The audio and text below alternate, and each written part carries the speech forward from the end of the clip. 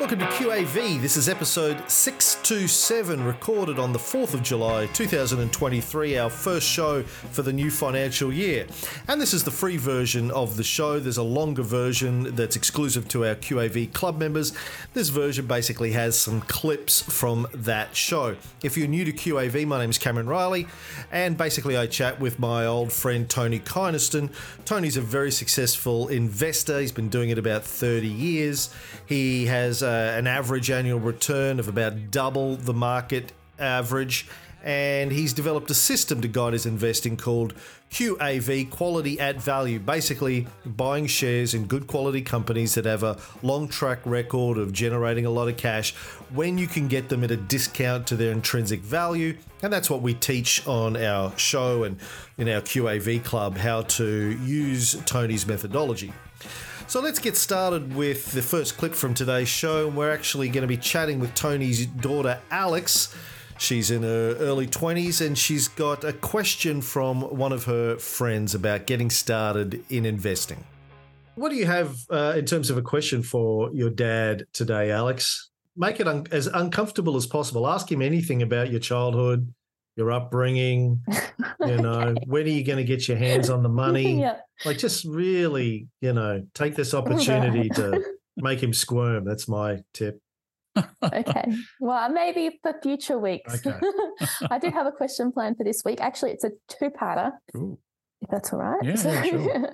It's more of posing a scenario and then getting your response. I have a friend who wants to try investing. He's getting a tax return back soon, and he's decided to use some of that money to invest. And his plan at the moment is to put the majority into ETFs, some into a few single stocks, and then he wants to use like $100 to play around with crypto, which I laughed at, but it seems like a very young male thing to do. So I couldn't really discourage that. But yeah, so that's kind of the scenario. What would you do if you were in a similar position as a, young guy starting out the tax return? Yeah, well, it's a good question. Probably something similar. I wouldn't do the crypto, obviously. If it's only $100, fine. But I don't know. I don't know crypto, so that might be a parcel which is too small to even trade it.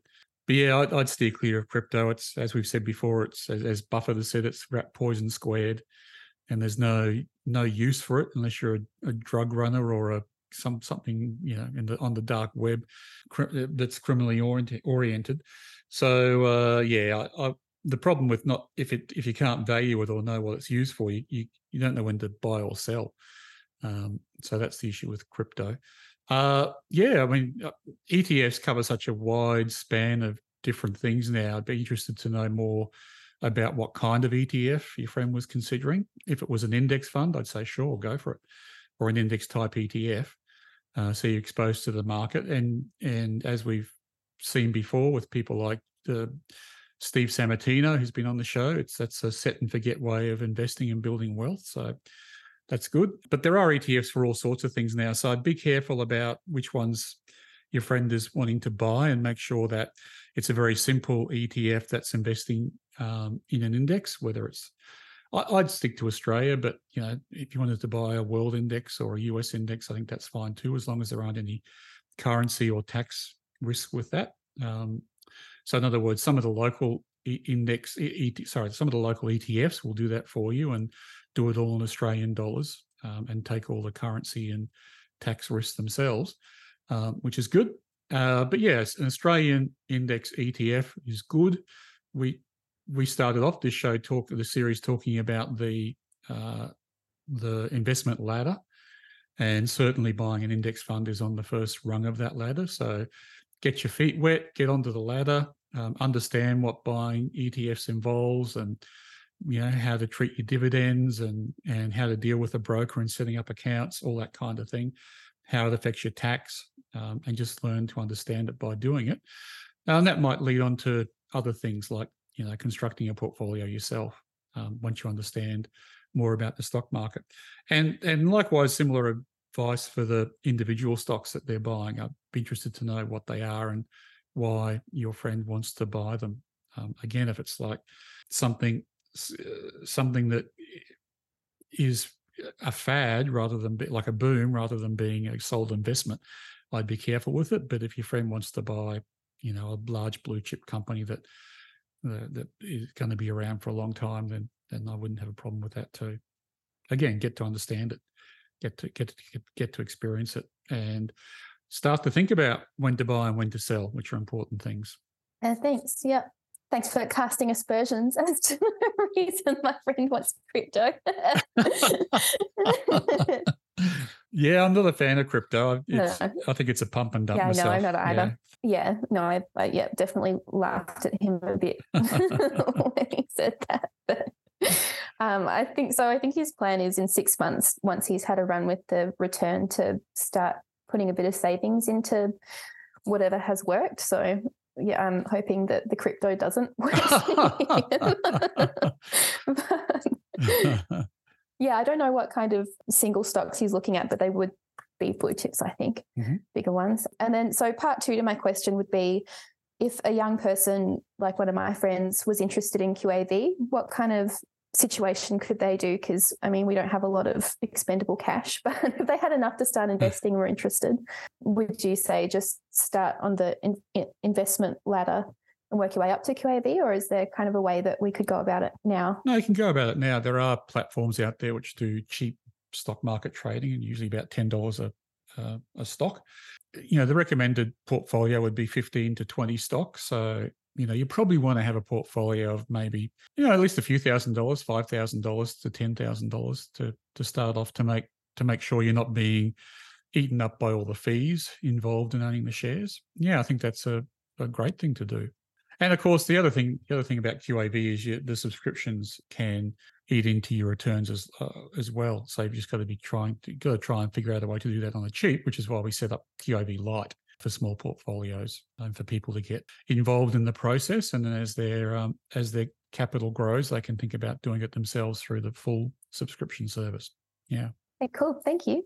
You got any figures, Cam, on the sort of smaller end of our listener base and what sort of number you need to have to get started? Yeah, I get questions from people who are thinking about being Lite subscribers or are Lite subscribers from time to time about, how much do you really need to, make it worthwhile? And I think last time I did, I think about 10,000. Because if you're trying to build a portfolio of 15 to 20 stocks, let's say you have 20,000. Let's say you have 10,000 to start with. So you're doing, let's say, $500 parcels of 20 stocks. Your brokerage fees, somewhere between, I don't know, $5 and $20, depending on which online broker you're using. Mm-hmm. So every time you buy and sell out of that $50, you're losing $5, $10, $20. And it sort of, if you're doing a lot of rule ones, as we have been, and 3PTLs, as Jason's numbers said before, like he's done 50 sells over the last couple of years, 50 times, let's say $10 on average. There's $500 out of your portfolio that's going on brokerage every time you sell, plus another $500 every time you reply something. This is $1,000 out of your 10,000. So 10% of your money in that, say, 18-month period is going on brokerage fees. And then you've got a Lite subscription on top of that, another $30 a month. So you do need to have a certain amount of money for the maths to add up, even if your QAV portfolio over the long term is delivering a 15 to 20% return. After you take out the brokerage costs, particularly in a very turbulent period, it starts to eat into that performance. 10,000, let's say it's even a 20% return on average year after year. That's 2,000. If you've got $1,000 in brokerage coming out of that, that brings it down to a 10% return. If you're getting a 15% return, 10% brings it down to a 5% return, the brokerage costs. So at that point, might be better off putting your money in an ETF, right?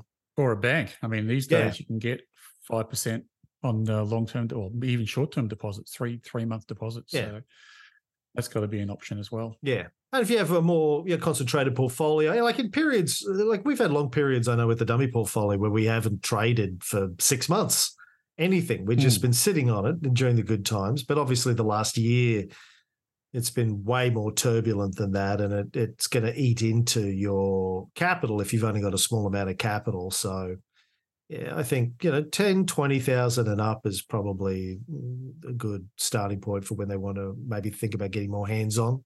Yeah, I'd agree. And you can still apply like 3PTLs and Rule 1s and everything to ETFs as well.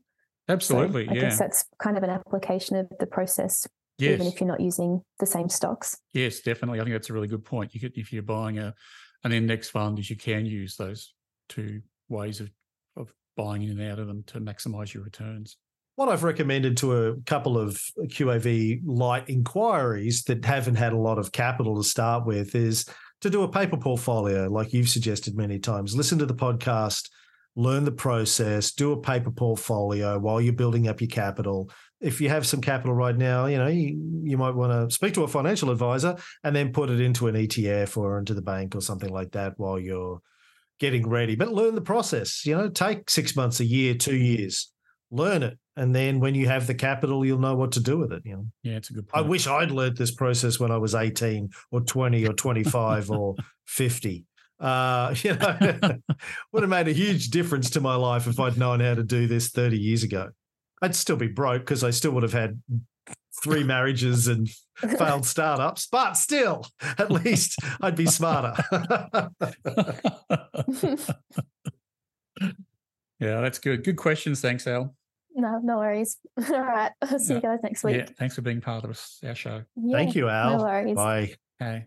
All right, now the second segment from the show is going to be what we call Tony's Pulled Pork, which is basically where he picks a stock that's on our buy list each week and he does a deep dive into it, pulls it apart. I don't know why we ended up calling it a pulled pork at some stage, but we did, and here it is. This week it's on URW.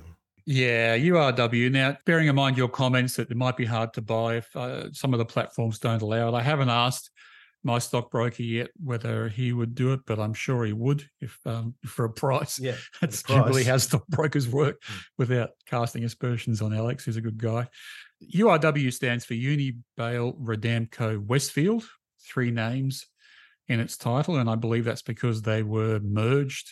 They were separate companies who merged over time. The last one being Westfield, which people in Australia will be familiar with as being probably the biggest operator of shopping centres in Australian history. But those Australian shopping centres are still listed in Australia separately under the name of Scentre Group. So we're talking about the overseas Westfield shopping centres. Because Westfield grew to be a worldwide owner and manager of shopping centres, and it was run by the Lowy family. I don't know how many years ago now, say 5 years ago or so, they decided to sell out and get out of the business, which they did. And because they knew the business very well, they picked the top of the market. And so URW has been kind of going down since then and recently turned up. And to be fair to URW, one of the reasons it's been going down is that shopping centres are probably the hardest, if not one of the hardest hit sectors when COVID struck. So, when COVID struck, people couldn't go out to shopping centres or they didn't feel safe going out even when they were allowed to go out to shopping centres. And they started to get more and more online purchases and deliveries at home, and that infrastructure got better and more robust. And so, retail trends have moved. And it's really only about now that URW are starting to say they're getting back to the pre-COVID levels with their business. So they've done it tough for a while. It's recently become a 3-point trend line upgrade, so a 3-point trend line buy. And in fact, it just went across the second buy line today, which is the reason why I picked it. But it is the very first stock on top of our list. So I think it was worth going into, even though people may find it's difficult to buy, because it trades in Australia on what's called as a CDI. So I think CDI stands for custodial deposit instrument, something like that. But it basically means the shares are listed overseas and there's like a back-to-back custodial ownership here. So someone is sitting in the middle and they're buying shares for you on the overseas exchange. In this case, it's either Paris or Amsterdam. And then holding those shares and then issuing you with a note saying, hey, we own 20 shares of URW on behalf of you. So I just wanted to be clear about that. There is apparently a French tax involved on the purchase of those shares by overseas people. So that needs to play into your mix. So if anyone's interested in doing this, they need to do their own research on how to buy it and what the costs are and what the mechanism is for doing it.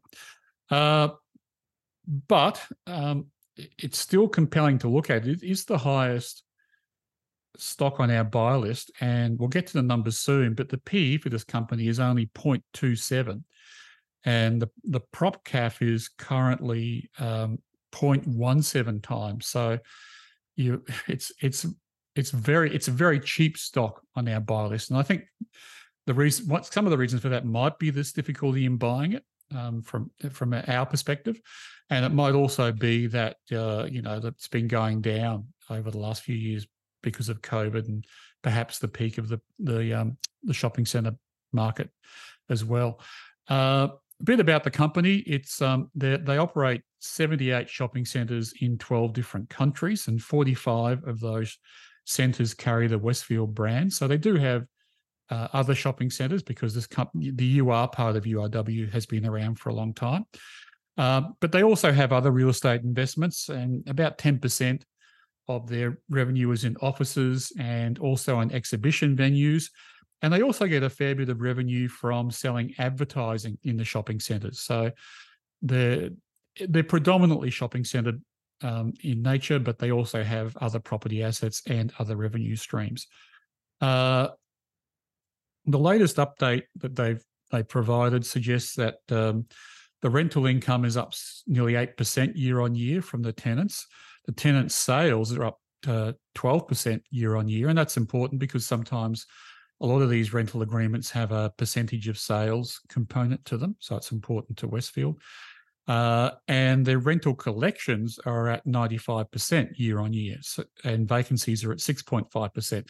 And they're two important metrics to look at for this kind of company, because it's one thing to have tenants, but if they're going broke and not paying their rent, you've got to get them out quickly and find some way of collecting the rent or replacing them. So a large part of the work they do is in making sure that the centres work well for the tenants, but when they don't, moving quickly to try and plug that leak. And then the last thing to be aware of is that it's basically a real estate investment trust, which is what we call them in Australia, REITs. But it's a property company. It has property assets, and they get revalued every year, up or down. And it's usually done by an independent valuer, and it's done so that they can accurately reflect as their assets what the value is. But of course, there is a bit of scope there for that to be what's the word I'm looking for here? That to be a benchmarking exercise rather than necessarily the value you get for the assets if you sold them tomorrow. So you've got to be aware of that. In other words, the assets can vary when it comes time to realise them. And also the profit, in some years, if there's been a sudden burst in the value of property, then the profit can look really healthy when in fact it is, but it's not a cash profit, if that makes sense. It's the value of the assets going up and down both ways. And the last thing to be aware of is that it is a real estate company again. So their profit is also driven by what they have in the development pipeline and what they're getting rid of, their disposals. So again, sometimes profit can be reflective of that they've sold assets. And in fact, if you look at, one of the things I looked at with this company was their balance sheet, and their assets have been decreasing over the last 3 or 4 years, and so has equity and their liabilities. So I suspect that when things weren't going well during COVID, they propped up their profits or reduced their losses by selling some of the underperforming shopping centres. So yeah, there's a few dynamics going on here, not just retail sales, that you need to be aware of.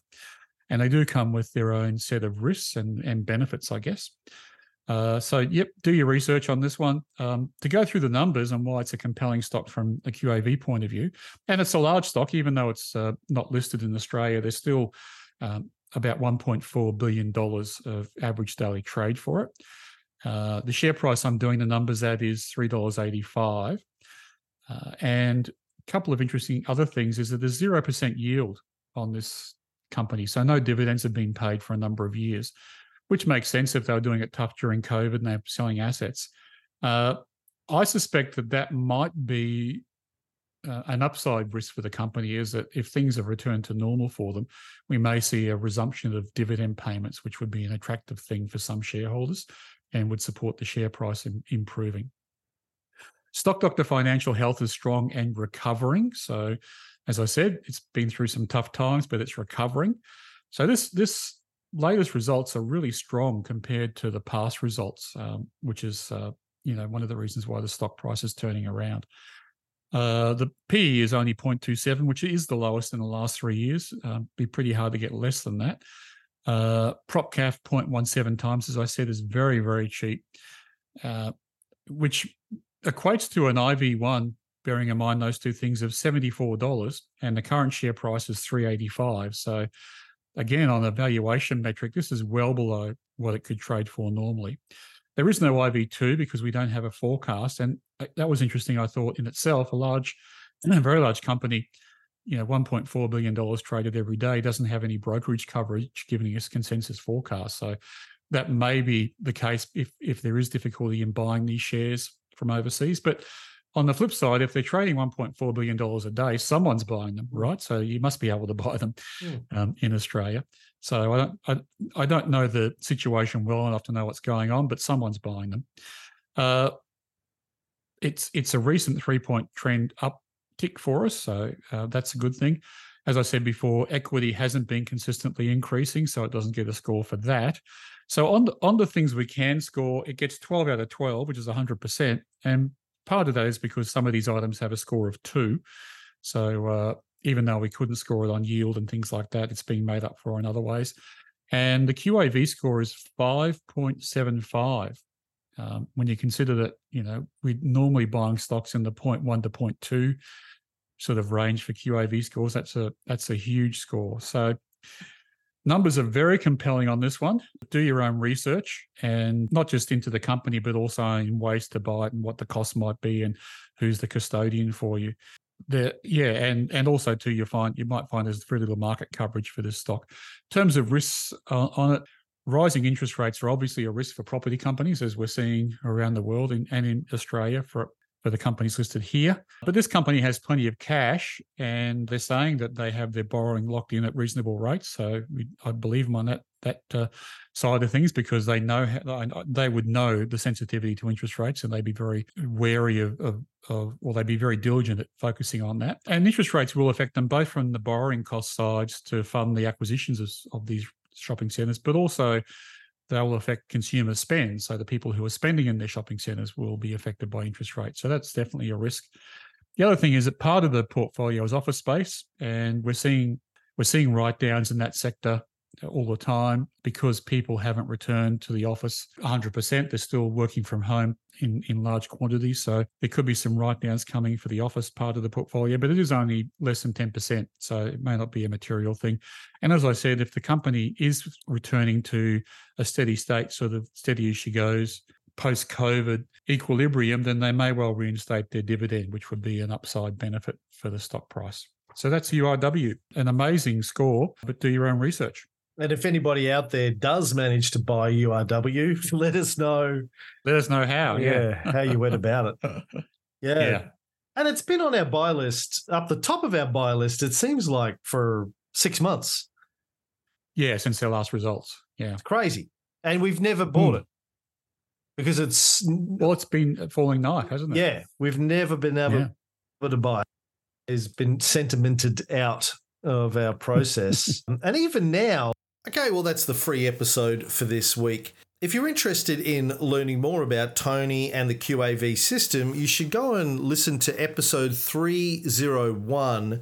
You can find it in your podcast app, or you can find it if you scroll down on the front page of our website, 301's the episode where Tony gives a little bit of his background, how he got started in investing, how he developed the system, and we start to explain the fundamentals of how it works. So you can check that out. And if you have any questions, you can shoot me an email, cr@qavpodcast.com.au. Follow us on Facebook, subscribe to our mailing list, and good luck with your investing this week. We'll be back next week.